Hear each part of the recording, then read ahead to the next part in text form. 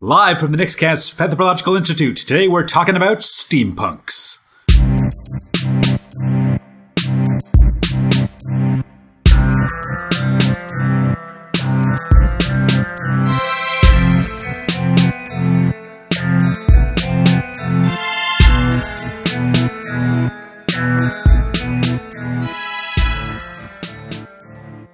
Hello everyone and welcome to episode 9 of Fanthropological, the podcast where we take the fan's eye view and take a look inside and see what makes fans tick. Today we're talking about steampunk, and here with me to do that are my best friends, T. Hello, G. I'm talking to you over the wireless. Wireless communicator. And Z. Well, hello, and I think I've already got it all figured out. Oh, that's good. I know what makes steampunks tick. Uh-oh. No. No. What have we done? Clockwork.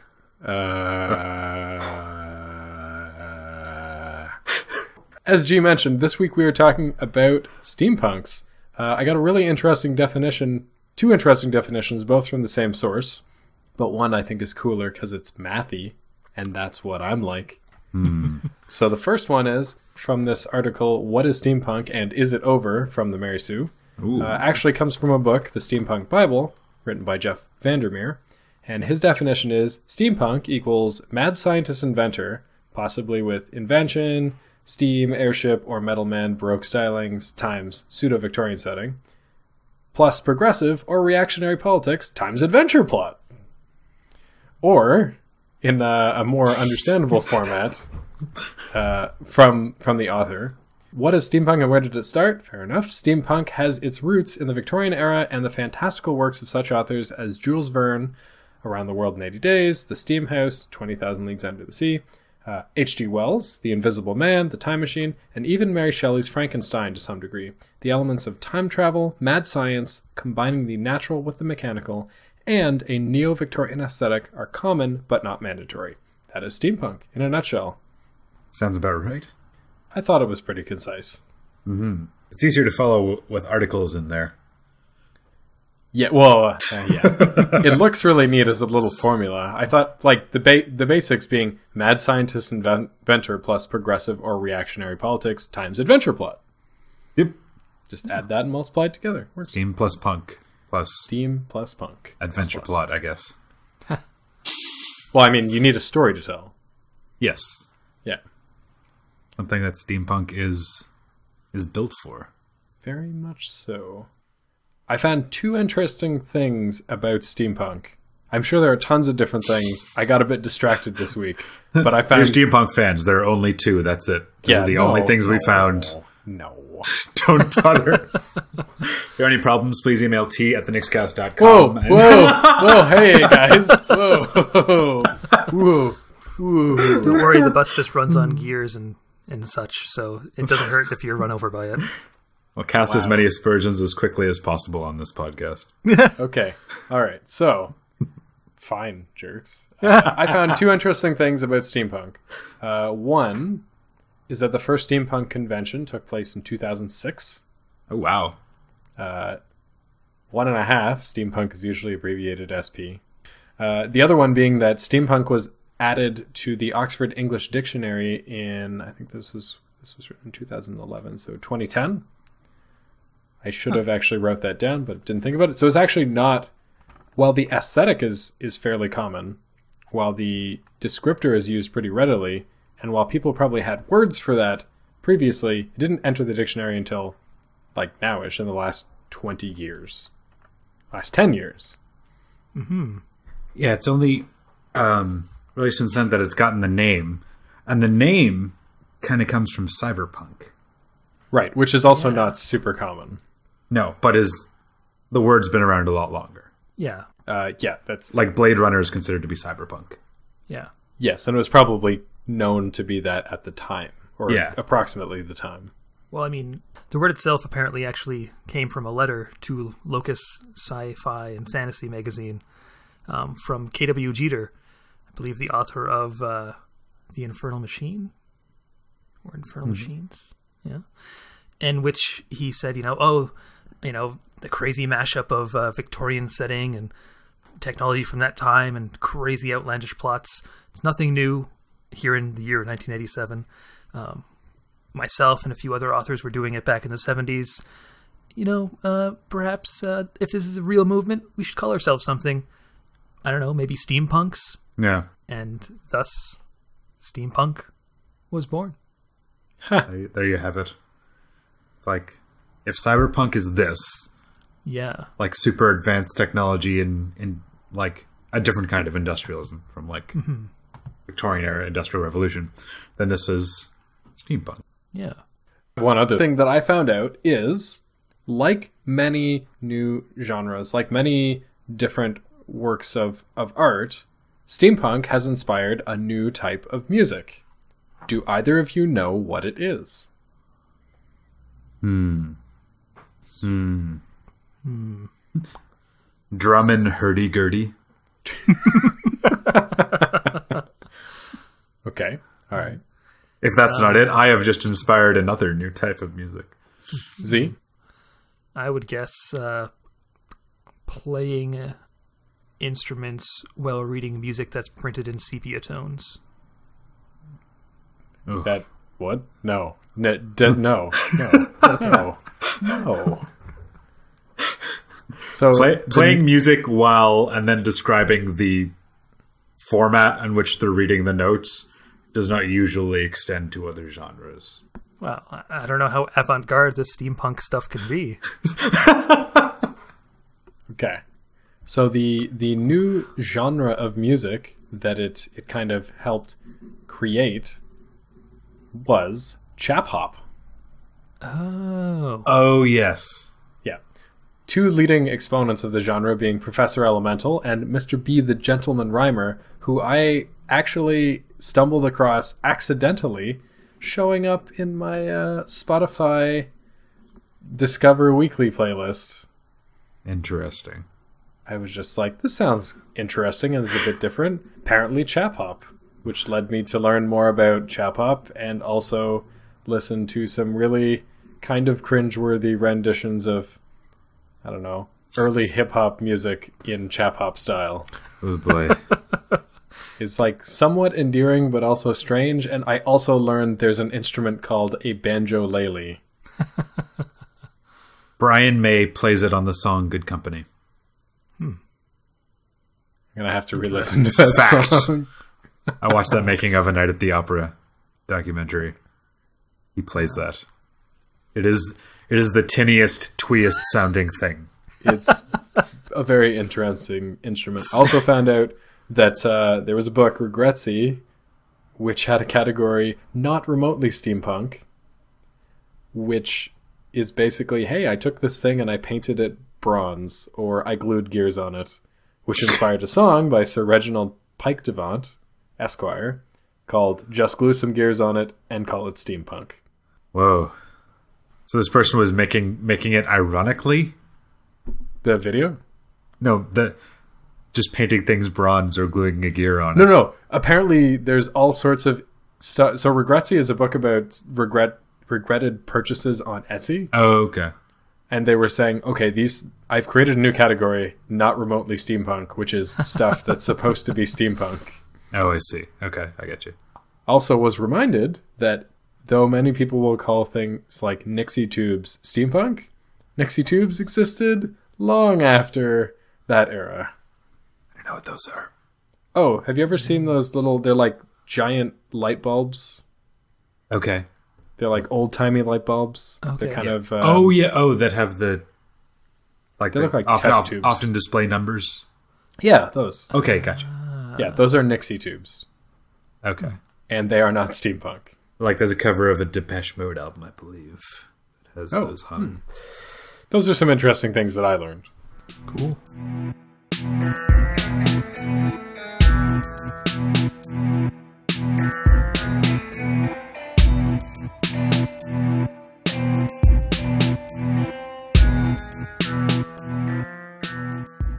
So, having gone to a lot of cons, and it wasn't something that at the time I was like, oh, that's weird. But just like thinking about it and like as we were doing the research for this, is people who are in steampunk costumes, like at cons and things, are more often than not original characters. Mm-hmm. It's like there's some, like steampunk Batman or whatever. Yeah. Like kind of adapting them to the steampunk pop. For the most part, people have their own characters with their own names and their own titles and their own stories. Yeah. In trying to find a steampunk show to watch, which I was not able to do. If there is one that I haven't found, please email me, g@thenixcast.com. But there aren't that many shows nor movies that are steampunk. Okay. But it is largely a vehicle for people to tell their own stories. Because if people make a ray gun or a crazy clock or like have this, the wings or, or have goggles or have like a captain's uniform or something like that, they have a story that goes with it that most likely came from their own head. So any part of that is storytelling. Mm-hmm. And so watching the documentary Vintage Tomorrows, which is available on Netflix, it seemed like that's what drew people. That whether they were making costumes or making gadgets or making robots or whatever, it was they're using the steampunk setting to tell stories. Yeah, actually, as you bring this up, G, I also watched that documentary, Vintage Tomorrows, and the thing that immediately jumped to mind was the guy who created the persona of the airship captain, and like he was saying, airship ambassador. Yes, airship ambassador. Yes, yeah. And he was saying how before he discovered steampunk, he was just a jeans and t-shirt guy, didn't really like dressing up. Then he discovered steampunk, created this character, and like now always dresses in very not necessarily ornate but elaborate Victorian, I guess, admiral's dress, really. Mm-hmm. So it's like from the way the documentary filmed the interview with him, it seemed like he just wears that around, not necessarily to cons, but like it's just his. He was just sitting on his couch wearing it as he was being interviewed. Yeah. Which is kind of, well, not even kind of, very interesting, because it's like people are creating these characters and inventing this stuff around them, whether it's costumes or various stuff. Like, I don't know if either of you came across the name Jake Von Slat. I did not. Nope. Well, he is this he is this person who's a pretty big presence in like the maker part of steampunk. Okay. And that's one thing I find interesting. Just a little sidebar here: the term "maker" is a fan term. Oh. Well, it seemed to be used more often than you would use it in casual speech to describe people who made things. Like, I am a steampunk maker. Mm-hmm. Oh, so I'm used to seeing that term because one of the feeds that I follow is Make Magazine, so there's also things like Maker Faire, which is people who make stuff, usually electronics, other hobbyists, but it's just another, I guess, fandom, which we could talk about another day. I mean, which intersects pretty strongly with steampunk. Yes. Absolutely. In this case, yeah. Absolutely. It's the first time that I'd seen people use it regularly like that. Yeah. Yeah, but this Jake Von Slat guy, he is famous within the steampunk community for doing things like taking a keyboard, like a computer keyboard, and essentially turning it into like a typewriter style keyboard that I think is still actually functional as a computer keyboard. I think I haven't heard of this person, but I have seen their work. Also taking a small RV, and I don't know what he did to the outside. I'm sure he, made it look very Victorian, but turned the inside of it into a Victorian parlor. Ooh. Cool. Fancy. Yeah. And the interesting thing with this Jake Von Slat character in particular is that he was doing this sort of stuff before he knew about steampunk. He was just somebody drawn to the idea of do-it-yourself projects where you would take a bunch of scrap metal or parts or whatever, throw them together and make something new. And then he came across steampunk and thought to himself, all these other people are doing the same sort of thing. Like, why not join them? He just liked the aesthetic. Yeah. And then, Yeah. guess what? You're part of a fandom. Or you're participating in one, I guess. And that actually ties into an article I found that was surprisingly a little bit more on the academic side of things. Mm-hmm. It was called Crafting Yesterday's Tomorrows, Retrofuturism, Steampunk, and the Problem of Making in the 21st Century. The problem of making in the 21st century? That sounds so Problem of crazy. making I in should the read the 21st article century. and find out what they're talking about. Exactly. It comes from 2014 and is from the Journal of Modern Craft. And the main thrust of this article was that, first it was ramming steampunk up against futurism and retrofuturism. The whole idea, from the earlier 20th century that the future would be this amazing place where all your meals are in pill form and you can take a bus to the moon and all sorts of crazy stuff. Human civilization has progressed to an insane degree. Everything is super advanced. Hover cars in every driveway, space chickens in every pot, so on and so forth. And retrofuturism, the idea that, today's idea of the future is kind of bleak, often very apocalyptic. Whereas if you go back to like the 50s, as I was saying, it's much more upbeat. And they were in this article, they try to pull steampunk out of that and say, well, steampunk is different because those things, futurism and retrofuturism, are just sort of about imagining the future, whereas steampunk is going back, and it's got some retrofuturism in it because it's taking its perspective from an earlier place in history. But the main difference is that steampunks make stuff. And the reason for that, accordingly, as far as this researcher, Elizabeth Guffey, was able to suss out, was that big part of being a steampunk is admiring the honesty in something that a person makes themselves. And in that context, honesty is meant as craftsmanship that will endure. So something that's ornate and maybe does have a gear or two glued to it, but is actually functional at the same time. So when we were preparing for this week's episode, one of the questions we wanted to ask, as in every episode, is, why are people interested in steampunk? Mm-hmm. And so touching a little bit on your research, Z, you'd mentioned that it's largely that culture of making and that attitude towards, that honesty towards maybe not gluing gears on things, but that. Making things that look beautiful, but also actually do something. Yes, that was the other interesting. That was what I was going to comment on. Which thank you for reminding me. Cool. You're welcome. What I found in my research was something similar. What drew them to the period of Victorian England, or the Victorian era, I should say, is not the imperialism, is not the colonialism, which I'm sure we'll talk about a little bit later. Yes.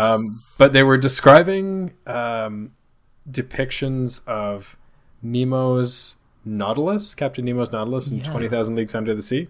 Mm-hmm. So think about a submarine. Mm-hmm. And I apologize, I don't remember the article. It will be in the show notes.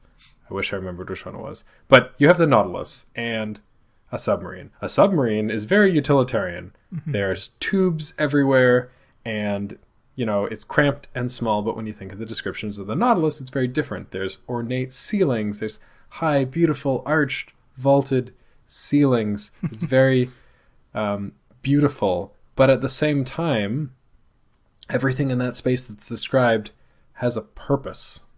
Yeah. When you in that song that I was listening to, Just Glue Some Gears on It, they actually do a very good job of describing kind of what is steampunk. The reason that things that have gears glued on them are not steampunk is because the gears serve no purpose. In steampunk, the idea of all of these different pieces is that everything actually has a purpose. In one article that I did actually have a citation for, Steampunk, what the heck is it? The person put this really interesting quote, which I found interesting as a millennial. That's right, I'm bringing millennials into this conversation. Oh no. What? Oh boy. What? You can't see my hands, but I'm puffing up my chest. I'm sure you're texting and selfieing as we speak. Dabbing right now. Duct tape, etc. So this really interesting quote that kind of ties that all together about things having a purpose and meaning. Might seem counterintuitive, the Victorian era should appeal to young people who've grown up in a world of high-tech gadgets. But actually, being raised in an era of new freedoms, where boundaries are constantly blurring, and by parents determined not to impose stuffy rules or prejudices on their offspring, can be a disorienting experience. Many millennials are therefore drawn to eras and trends with rules and boundaries, hence the appeal of the more defined black and white attitudes of the Victorian age. The age also seems particularly exciting and mysterious, with its glamorous clothes and uniforms, intrepid explorers, dastardly villains, and dusty labs, especially for a younger generation whose interests are increasingly retro.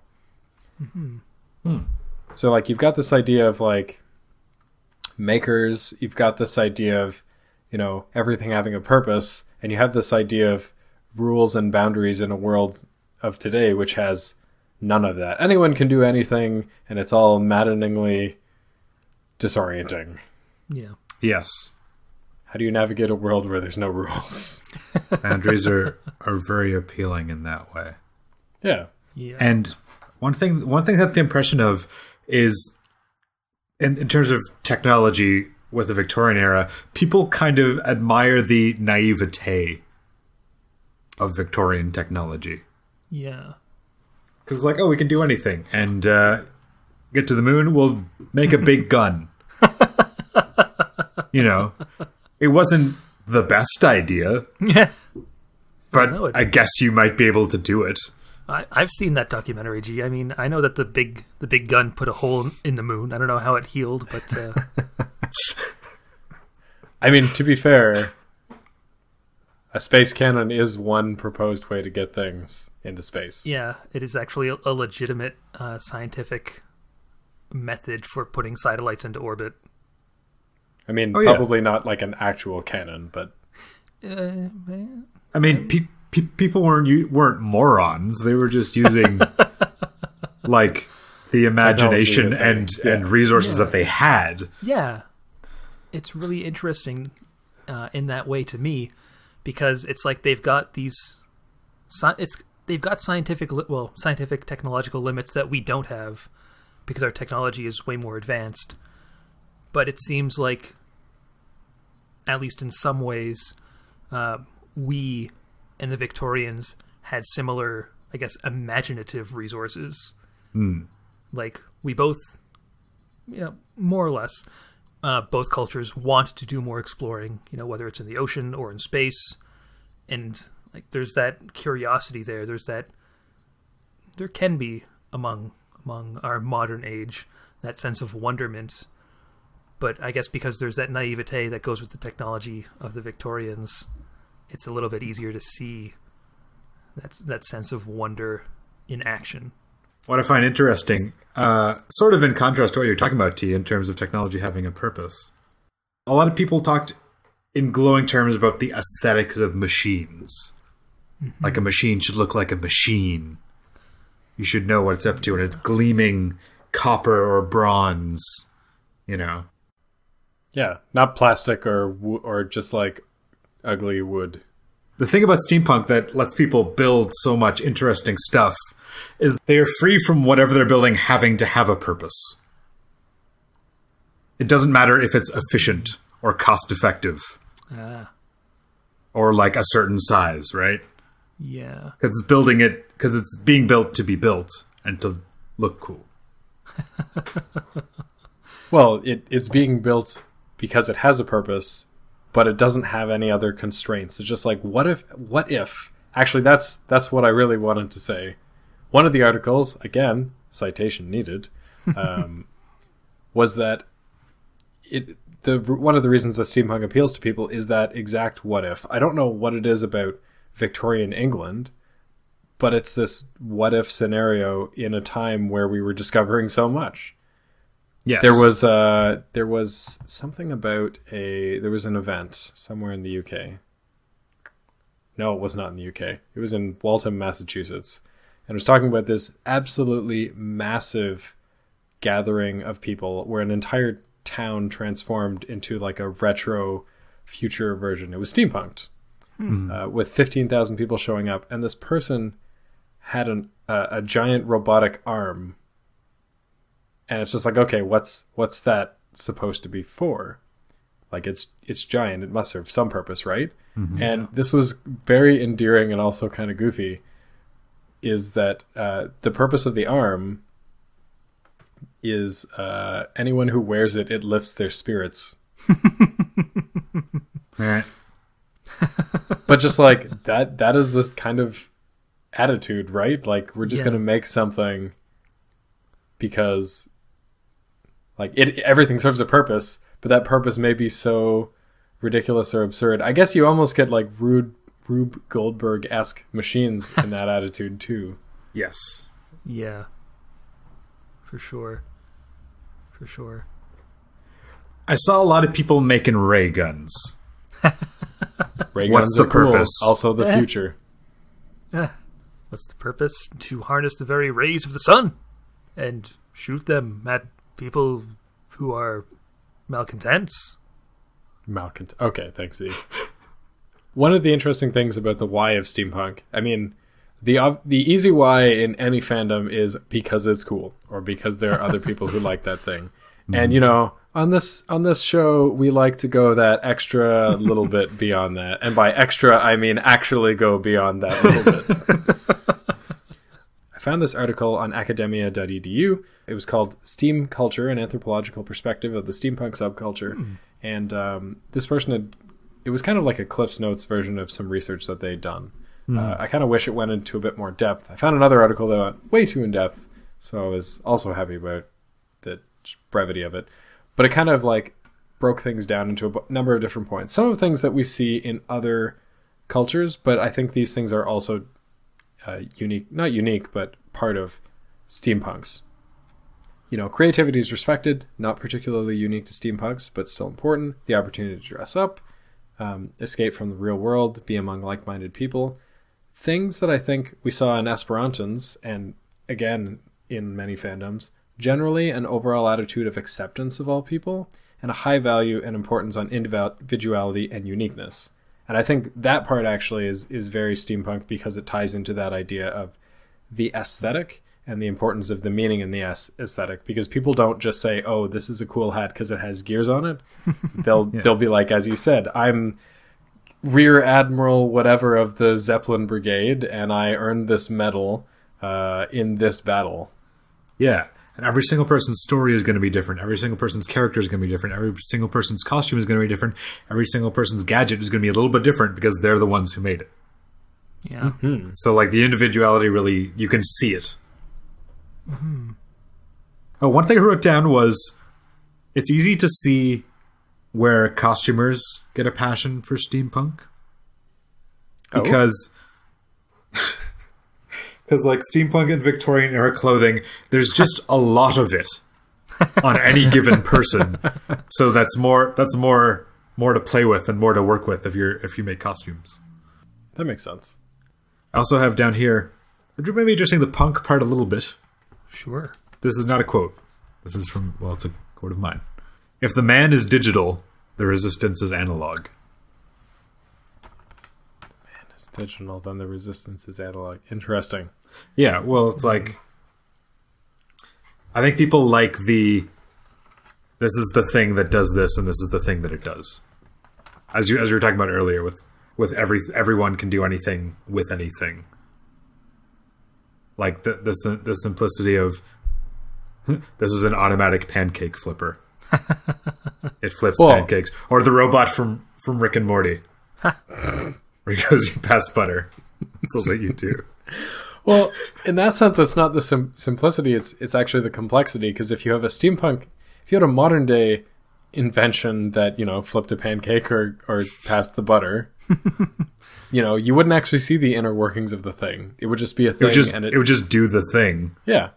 But a steampunk version of that is like you would see everything. It would be completely on display. Mm-hmm. You'd be like, how does it move its arm? Well, you can see its gears moving right there. Yeah. Where does it get energy? You can see the wound up mechanical bit over there. How does it know that it's in the right spot? Well, it doesn't, but you can see that if it bumps into something, it flips this thing that rotates it or whatever. It's physical engineering or mechanics coming around as a hobby because it is less and less used in like the regular world. Yeah. The more things are digital, the more we're going to be fascinated with stuff that you can see the individual parts and the mechanism and the fact that it doesn't need to be plugged in or charged. Yeah, either it's running on Steam or it's running on some sort of wind-up power. So it makes it very tactile. Yes. Yeah, I remember that coming up in Vintage Tomorrows. Yeah, the feel, the physical, fiddling with your hands in there. Yeah, in that documentary, Vintage Tomorrows, they interview Magpie Killjoy. Yep. Who was one of the people behind, if not the person behind, the first steampunk magazine.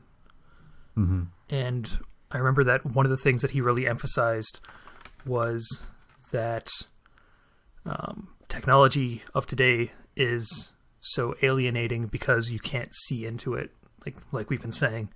It's very sleek and very efficiently designed, but like if you were to pop it open, you wouldn't be able to do anything with it because you wouldn't really be able to figure it out on your own in the same way that you could figure out Victorian technology if you like pried it apart and tried to put it back together.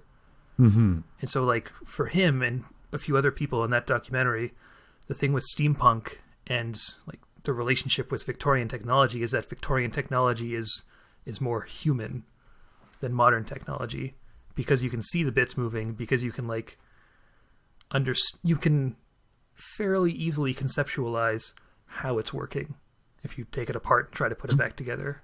You can get what the other person was thinking when they put it together. Yeah. Yeah. You can see how everything interconnects. Mm-hmm.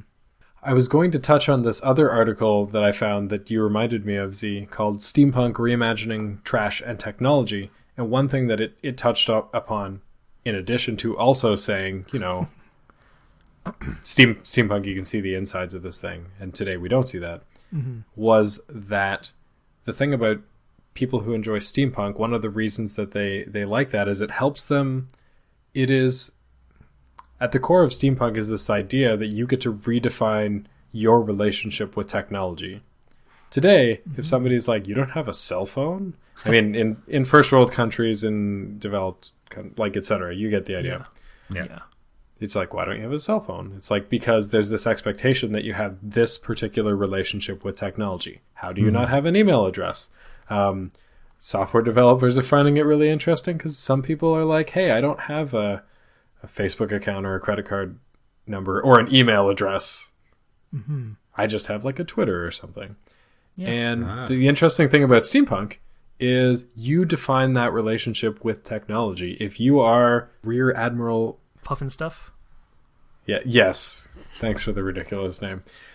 Then you get to define your relationship to technology. You can be this this boisterous old general who's a bit of a Luddite but is really taking a shine to this new auto gyro or whatever.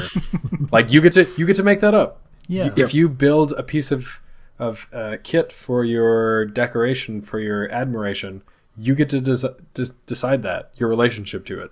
It's not just a thing that you take for granted or that is necessary.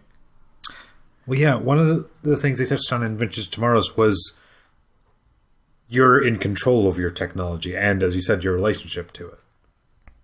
This is more, when going back to like, this is the thing that does this and this is what it does. You're still in command of all of it. Where it feels like, your phone's playing you sometimes. Someone actually said that steampunk is a reinterpretation of humanity's relationship with machinery. Ooh, that's a good quote.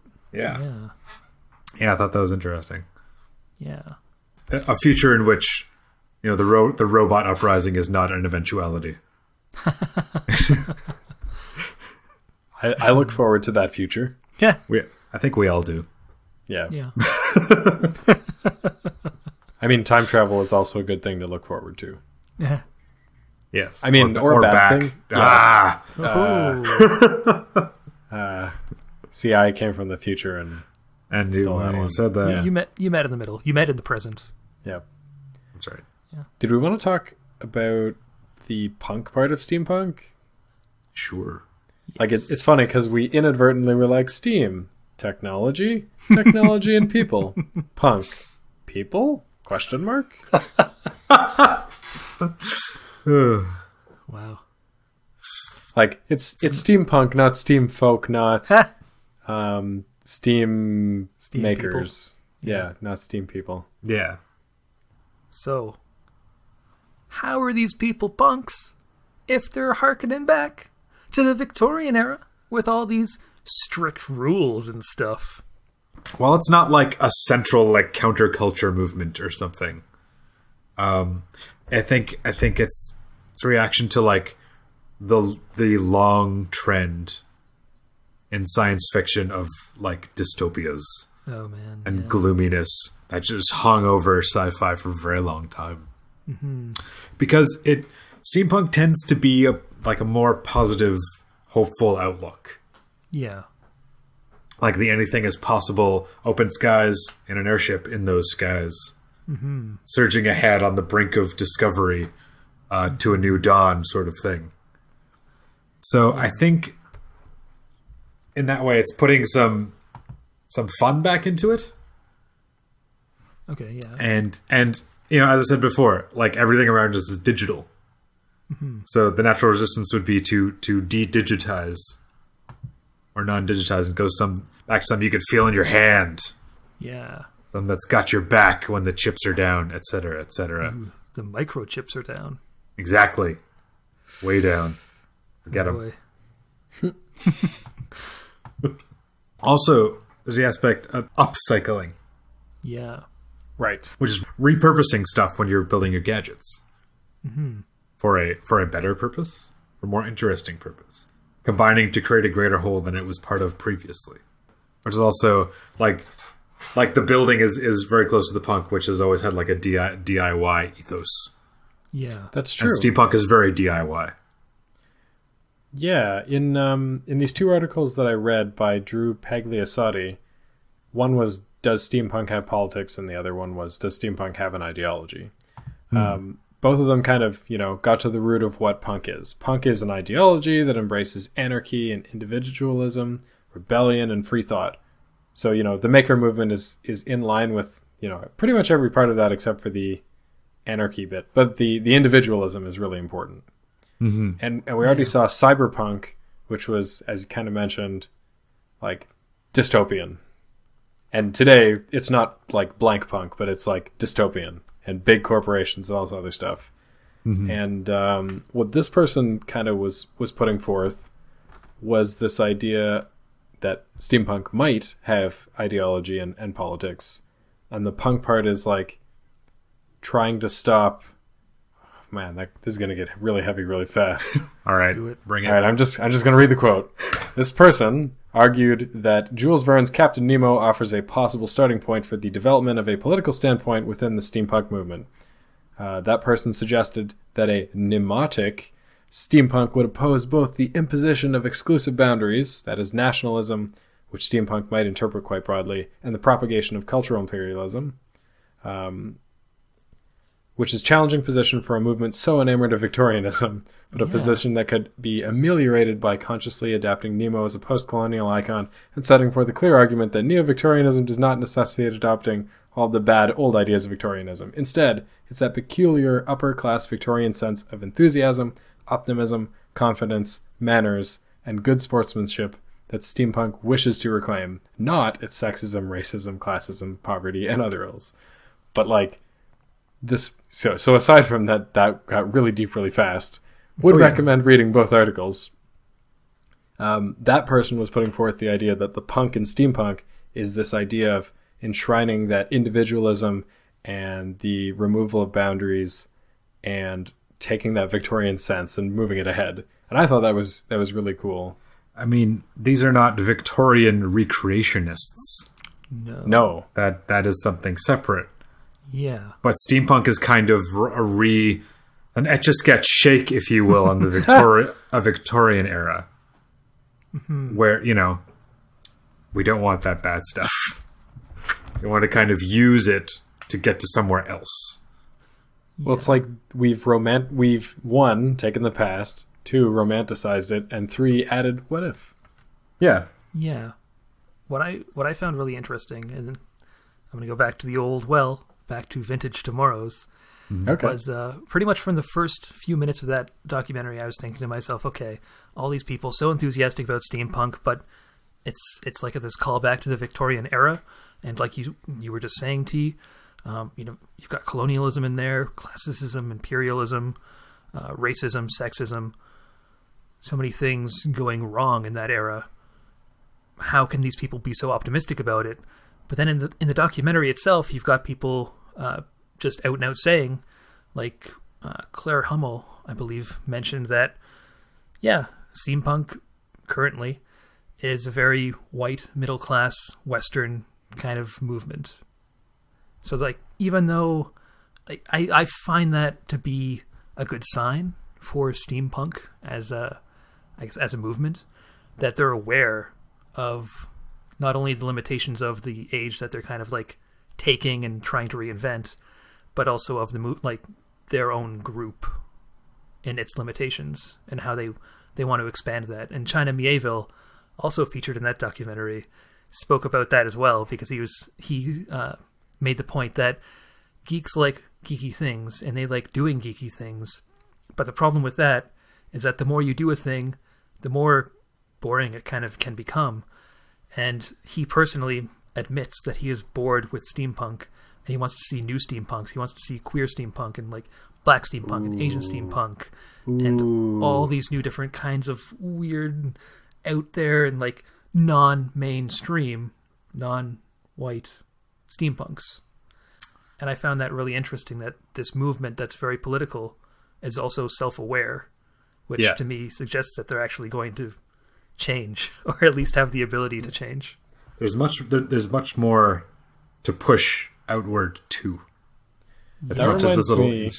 Oh, to you, if I could get ahead of you for just one second, go for it, if you don't mind, because it's the perfect time for a mid-episode spotlight of a place that I found. It's Beyond Victoriana. It's called It's at beyondvictoriana.com, and I'll just read you what they call the nutshell explanation. Beyond Victoriana is the oldest running blog about multicultural steampunk and retrofuturism that is steampunk outside of a Western-dominant Eurocentric framework. Founded in 2009, Beyond Victoriana focuses on non-Western cultures, underrepresented minorities in Western histories, Asian, Pacific Islander, Middle Eastern, First Nation, Hispanic, Black, African, and other marginalized identities, and the cultural intersection between the West and the non-West. So, if you're at all interested in that, I highly recommend going to beyondvictoriana.com. There's all kinds of stuff and resources that they have there for people interested in expanding their steampunk boundaries a little bit. Interesting. I was just going to say, and your thing reminded me of it too, G. I didn't have an intended spotlight, but I remembered I have a whole bunch of crap sitting on my desk. And among that crap is a card that I picked up in Anime North for a book series called The International House of Vampires. Ooh. Which was interesting to me because, in a weird spotlight, it was interesting to me because it was about a set of vampires that are not the type that suck blood. They're the kind that suck chi. Oh, interesting. Oh, and cool. Anyway, so the first book was The Undead Sorceress by J.F. Garrard, which this card assures me is on Amazon Kindle. Anyway, that just reminded me, because it's this idea of like doing things that are different. We always take things that are nerdy and we actually reduce them. You're like, oh, steampunk, it's getting kind of boring. It's like steampunk Iron Man. It's like, okay, you've taken two things that are nerdy, you've just reduced it. Like you want to make it bigger, you want to make it broader, you want to introduce new concepts. Yeah, and that's really I am also looking forward to that. Oh yeah, because it's I don't know. It's probably safe to say it's not going away now. No, it's just gonna have to keep changing with, not with the times, but keep changing as it grows and expands. Yeah. I feel like a big part of that is, once again, going back to another well that we've dipped into many a time here on Fanthropological. George Orwell? Nope. Okay. the digital well, the information well, the internet. Are you saying we've used the internet for every episode so far? No, I'm saying that a lot of the time Stand for these wild allegations. when we're talking about different fandoms and how they've propagated and how they've grown, it's usually because of the internet. Yes. And I think that's, once again, the case with steampunk. The wireless. The wireless. It is a web-propagated culture. The golden age of wireless. Oh. Nope, not touching that one.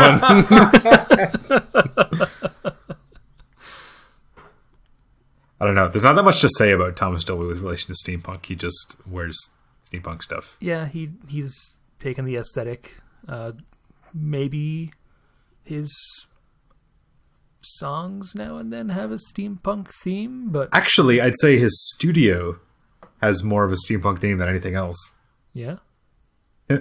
His old boat that he's turned into a studio, sitting on the shore next to his like cottage or whatever, that he called the Nutmeg of Consolation. Yeah. What? All right. These are all facts about Thomas Dolby. Okay, we'll come back to that, I'm sure.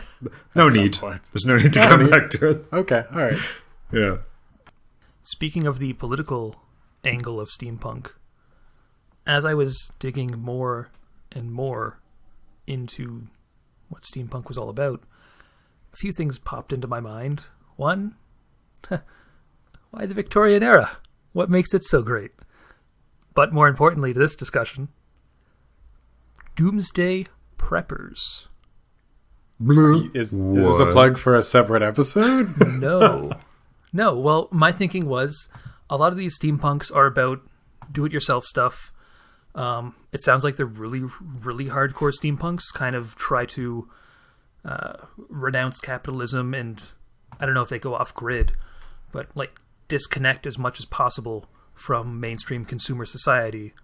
And when I think of people sort of like pulling out of society like that, I kind of think of doomsday preppers. So I was like, okay, what do doomsday preppers think of steampunks? So did a little searching on that old internet. All right. And I did come across one thread on the gunandgame.com forum. It was all about steampunks. Very mixed bag. Some of the people on there said, well, steampunks, when the chocolate ice cream hits the ventilation shaft, steampunks won't last a day. But then there were other people who were like, well, it kind of depends. If they're the dress-up steampunks, then, yeah, they like the fashion, they like the costumes. That's about as far as they go.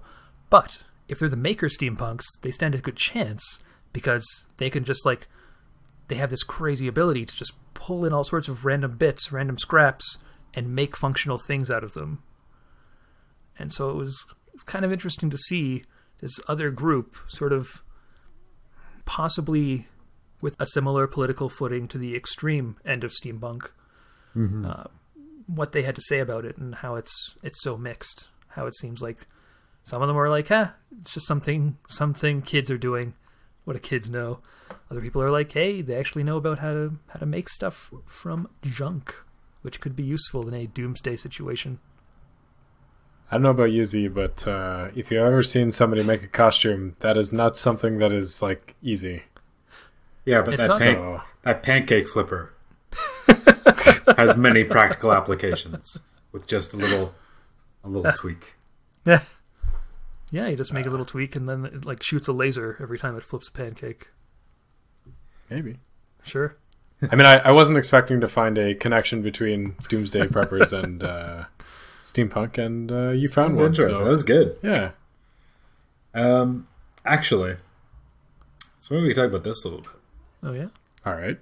Now, this is from posted by someone called Fourth Written, and it's quoted on the Steampunk fan lore page. Ooh. Under criticism of steampunk and fandom. Huh. Oh, okay. And this is perhaps the crux of my thoughts on steampunk. It's a superficial understanding of the Victorian age without wanting to understand the anxieties of the age. I'm going to say something really callous. Who cares? I thought we could talk about colonialism and. Oh, okay. No, sorry. Sorry. Okay. Don't you care about colonialism, T? Oh my god! What I meant was. Gotcha.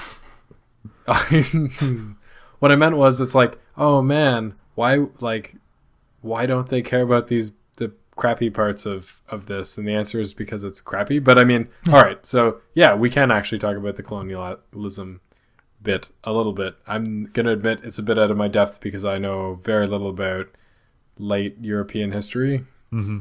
I guess like post-Renaissance. Most of European history. Let's just be completely honest. There's someone in Vintage Tomorrows who's talking about being on a steampunk panel. Yeah. And kind of got into an argument about this and had someone say, how could you call yourself steampunk and be anti-colonial?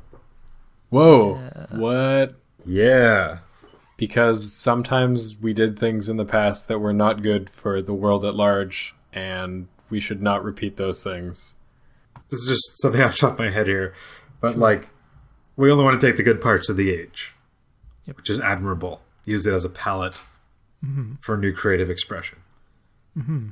But for people outside, if they see that, they think what a lot of people think when they look at the Southern flag. Right. Oh, take the good parts and then just hide. Don't worry, but this isn't about the bad parts. This is about the good parts. Yeah, the people involved understand that it's just about the good parts, but everybody else who's not a part of that group just sees all these things that look like Victorian clothing, Victorian era stuff, and they think the whole Victorian era. Yes. Yeah.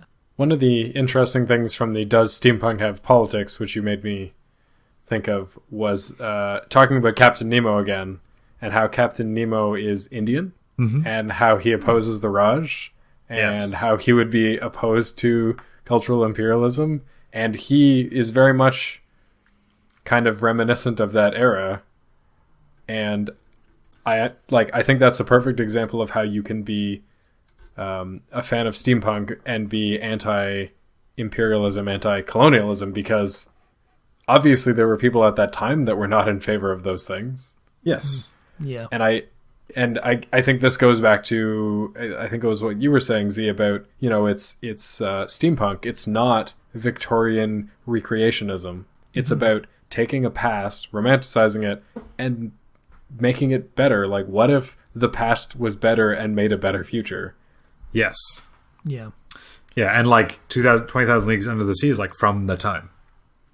Yeah. That's not a retrofuturistic thing. That was just science fiction from then. Yeah. On one hand, it seems like pretty much everyone I've seen who participates in steampunk dresses as someone from the upper class. On the other hand, anyone can do that. Yeah. I was going to say maybe people do this, although we're not talking about this, so I don't know. When we talk about, people in the 50s, the 1950s, they would glamorize the future that didn't exist then too. Yep. They would be retrofuturists and have these sleek rockets and other things and jets, and getting into the 60s and 70s, I guess, getting into the Jetsons future kind of idea. Another retro future, whether or not it's to be believed, but that idea. And I think to some extent, when you have one of the core problems is that a lot of people that come up with these ideas are, white, well-off people, and the people that we romanticize are that everybody was well-off and, for lack of anything better, white. Yes. So, I think that problem always carries ahead, and so you get a little bit of colonialism, but I think it's very admirable that people recognize the time period and choose to not carry along those bits. Yeah. There was another thing from the Steampunk Having Politics article, and I can't find it in the article, but it was talking about how Captain Nemo, because it was very much centered around this person, but how Captain Nemo would very much be let us, not just take the elements that we like from other cultures, but let's build this culture that is better than all of its parts. Let's not just ignore the bad parts. Let's improve on them and not just culturally appropriate things. Yes. That's why it's so nice to hear that stuff's pushing outward and we're getting away from Victorian London. I ran across a couple different articles that were like, let's get away from Victorian London, guys. let's try some other spots. Ooh. Even Scotland, Ireland. Like, let's go elsewhere. So this, as I think about it more, it's not the perfect candidate. But one of the things that I wanted to put into the spotlight this week was a book series called The Parasol Protectorate. Oh, yeah. Okay. Which I did not know was a thing, but I did know about Soulless, which is a manga series, art by Rem, and but based on the Parasol Protectorate, written by Gail Carriger. And what's interesting about this to me was it kind of combined a number of different genres. It's got the steampunk aesthetic, but it also has the whole supernatural aesthetic in that it has vampires and werewolves, and they're both integral to the story. And it's got like A lot of your gothic horror. yeah, kind of, but it's gothic horror steampunk, Yeah. which not my typical thing, but I found really interesting and engaging. And what I found interesting about that, and this is like a really low bar for interest, is that it was about a woman who was a strong protagonist who was put between two male protagonists, but not in a, oh, which one should I choose? But in a, like, she is a person who has a particular power and a responsibility with that power, and to keep these different societies in line, despite only being one person who has no business being anywhere involved, but does. I don't know. I thought it was interesting because it kind of steps outside the line of, look, I'm some white guy who's a sky captain. Which is always nice to see. Yeah. I imagine that in steampunk it's probably a lot more egalitarian than I'm giving it credit for. I'm just making assumptions based on how most properties work. This is us looking from the outside. Yeah, I mean, we've done lots of research, but we're ultimately looking from the outside. Yeah, and steampunk is like a very wide pool of cultural meaning as compared to some of the other things that we've looked at. Which are very specific. Yeah, they can get very specific. Well, just based on the people that were interviewed in the documentary Vintage Tomorrows, it looks like, at least across genders, it's pretty evenly spread. But I mean, that could just be because the documentarians wanted to have an equal number of men and women talk about their experiences. So Possibly.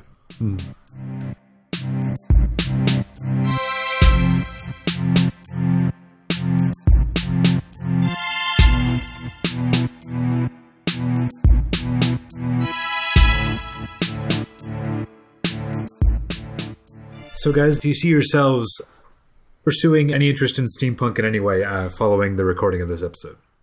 All right, I'll go first.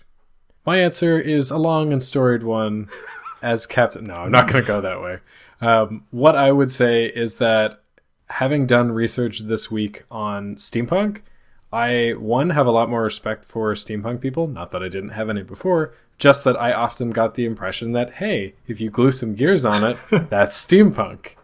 And I have since learned there is way more to it than that. Oh, yes. And I definitely respect the idea of a maker culture and the DIY part and the just making things for the fun of making things, just for the fact of doing something, being individualistic. That all really appeals to me. That being said, I'm not sure how I would contribute to steampunk culture. I don't mean in the I make things. I mean in the sense that it seems like a big part of being a steampunk person is making stuff or dressing in steampunk era clothing or things like that, and I don't think I would do any of that. So that's my answer, long and short of it. I'm gonna jump in here because what I have to say is related to what you just said. Okay. In the past, I was attracted to it a couple of years ago, or whenever it was. I found out kind of that it was a thing that was happening, and I was like, man, this is cool. I like this a lot, and I still do. Reading all this stuff, watching all this stuff, I was like, really like, yeah, like I love the imagery of this. I love the look of this. I love the stories of this. But the problem I had back then was like, all right, I'm ready. I'm on board. I'm ready to be a steampunk. I was like, what? Where do I go? Because it's all creation. all about creation and steampunk culture. I was looking for something to grab, like a TV show, or like some property to watch and get into, but that's not really what happens. And I'm not interested in tinkering with gadgets, to be quite honest. I like the fashion aspect. I like the idea of making characters. I like the idea of making worlds. So there's something there. But I was a little bit stymied as like, where do I go with this passion that I have for this thing that I like? And become a steampunk map maker. If I may interject before Z has a chance, because it's a brief interjection. Yes. Sure. We've talked a little bit about building up this idea of what a fandom is. Mm-hmm. And I think one thing that I've learned about the research from steampunk is that steampunk is very much a participatory fandom. Yes. It's It not is passive. It is not something like TV or anime. Cosplayers are active, but anime people are more passive. And I don't mean they don't do things. I just mean that like you can be a passive participant in the fandom. It is a lot harder to be a passive participant in steampunk fandom. Yep. Yeah. Yeah. You got to start making something. So, long and short of it, yes, I think I will. I'm interested to see the kind of communities that are around, or people are talking about vehicles with which to create stories and characters. As soon as I started watching this stuff, I knew that I liked it, and then from then I was trying to work backwards, trying to figure out the exact thing that made me like it. But yes, I'm probably going to look more at steampunk after this episode. How about you, Z? Well, I will admit that I find the sense of wonder very appealing. I mean, and I feel like maybe that's not so much the steampunk as it is the literature of the Victorian era, with your Mary Shelleys, your Lord Byrons, your Alfred Lord Tennysons, all these people writing about wondrous things like the invention of electricity in some sort of semi-epic poem, or the reanimation of a corpse by a mad scientist named Frankenstein, or many other things.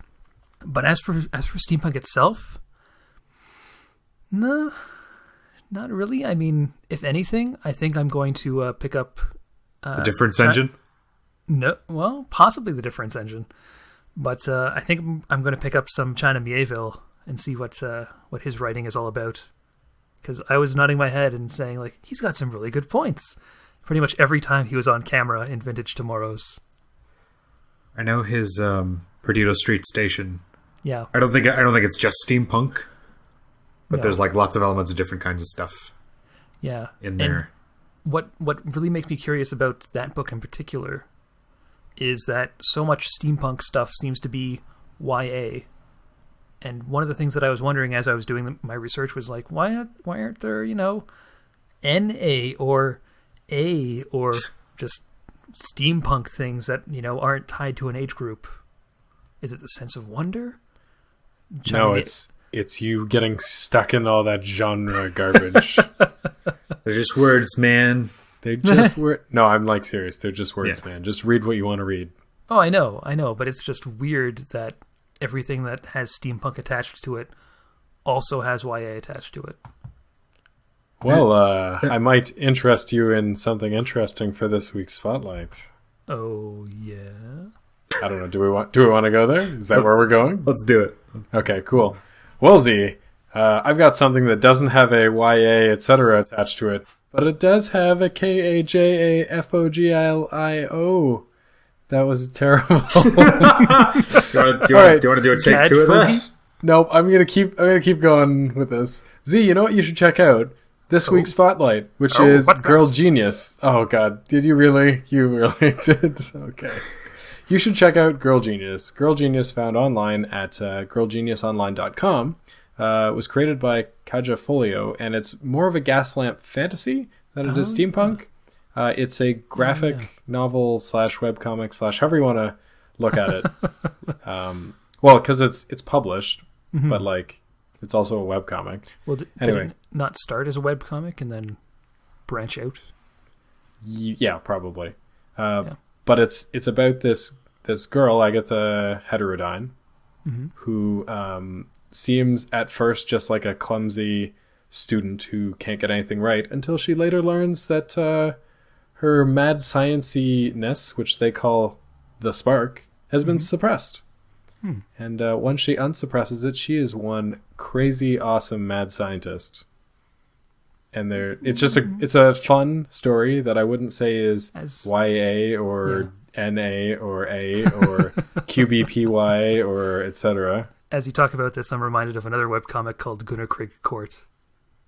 I've heard of that one. Yeah. Anyway, but it's probably it's not particularly steampunk, although it seems to be somewhat Victorian or Edwardian in its setting. Anyway. Yeah. So you can check out Girl Genius. It's a good comic. It updates like 3 times a week. Wow. There are several omnibus versions of the existing comics published. Mm-hmm. You can check it out. Also, go watch Read or Die. Oh my goodness! The manga's pretty good too. Man, I want to watch that again. It's not even particularly. I mean, it happens to have some steampunk elements. There's some elements, but I just thought of it now, and what a joy that thing is to watch. Yeah. All right. Are you sitting comfortably? Good. And turn on next week's episode of Fanthropological. Let's do us talk about Anglophiles. Yes, and don't forget to leave a review on iTunes or Podbean.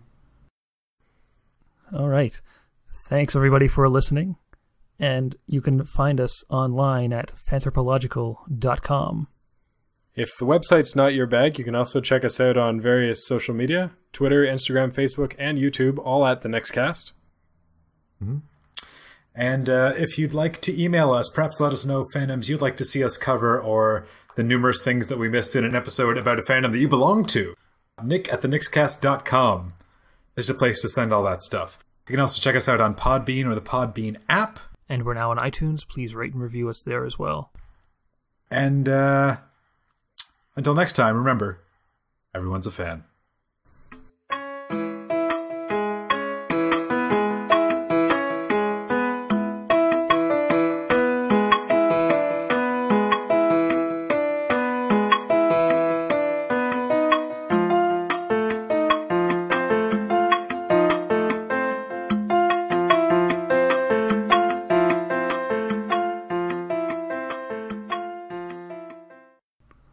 I better work on my English accent for next week.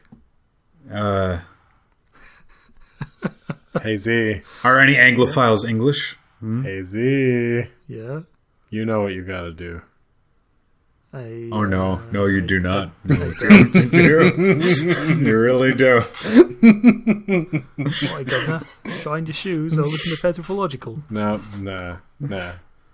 You'll figure it out. Good day, mate. Save it for the... Good day, mate. Good day, mate. It's me. It's me, Ozzy McGee, here to announce Fanthropological. Starting up right now. Something tells me, Prime Minister.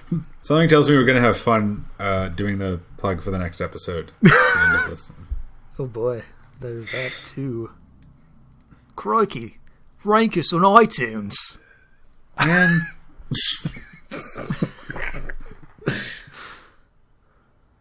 I'm a product of imperialism.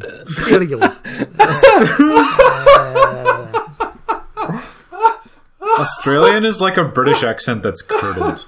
Yeah. You kind of got to go over the top sometimes, but it's hard to manage that. All right. This is the part where we're going to have to figure out how we're plugging next week's episode on Anglophiles. Crikey. No, this is not. Crikey. Next time on Fanthropological, we Where are you going with this? Bangers and mash. You want some spotted dick with that fish and chips? You'll get it next time on Fanthropological. As long as you leave a review on iTunes.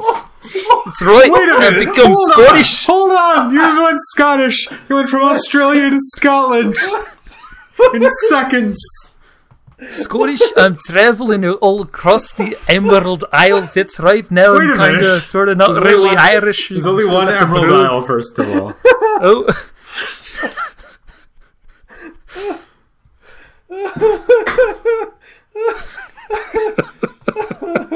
If you want to learn about a bunch of wankers from across the pond, listen to next week's episode of Anthropological. That's right, and don't forget to leave a review on iTunes. I can't get them out of me. Crikey. Those are Irish guys, so that's Skinny useless. meat and potatoes.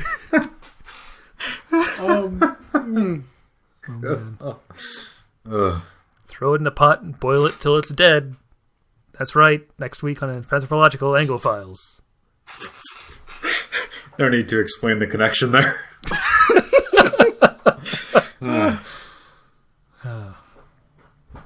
Grab yourself a cuppa and some Jaffa cakes and get settled in for your next week's episode of Anthropological. Or I been. I been? I mean, What? What? W-O-T? What? What?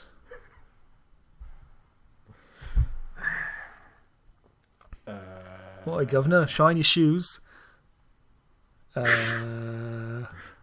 Anthropological. This is the thing you should listen to. Oh, man. Extra. Read all about it. Extra. Read all about it. Anthropological Talks Anglophiles next week. Extra. Leave a review on iTunes. 5 stars, 4 stars, 3 stars. Nope. Lots of words. Extra. These are some Headlines way too long. options for reviews you can make.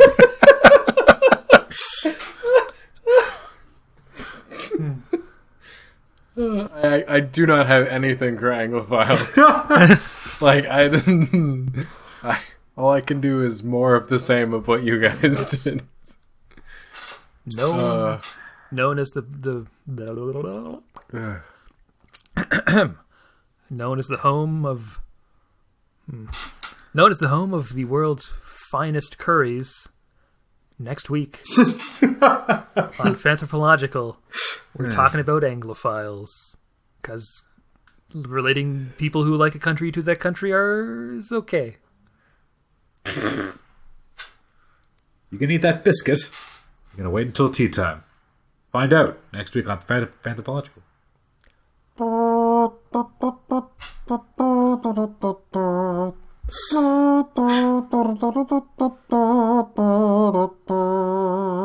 I say, Charles.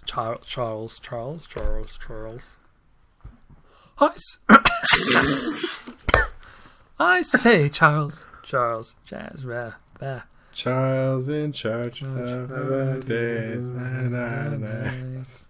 And did those feet in ancient times walk upon England's mountains green? And did the Holy Lamb of God... I don't remember the rest of the words. Well, did those in ancient times, did those feet walk upon English hills? Pretty sure Find they out didn't. next week on Anthropological. To make sure you get your answer in a prompt fashion, please leave a review on iTunes or Podbean.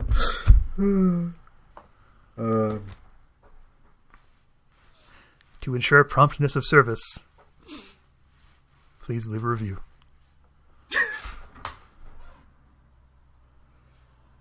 Give us some tips. I feel like that's more than enough B-roll, guys. It's never enough B-roll. Never enough B-roll. All right. Well, if you got B-roll another one, G. is the podcast. The B-roll podcast. That's probably good. All right.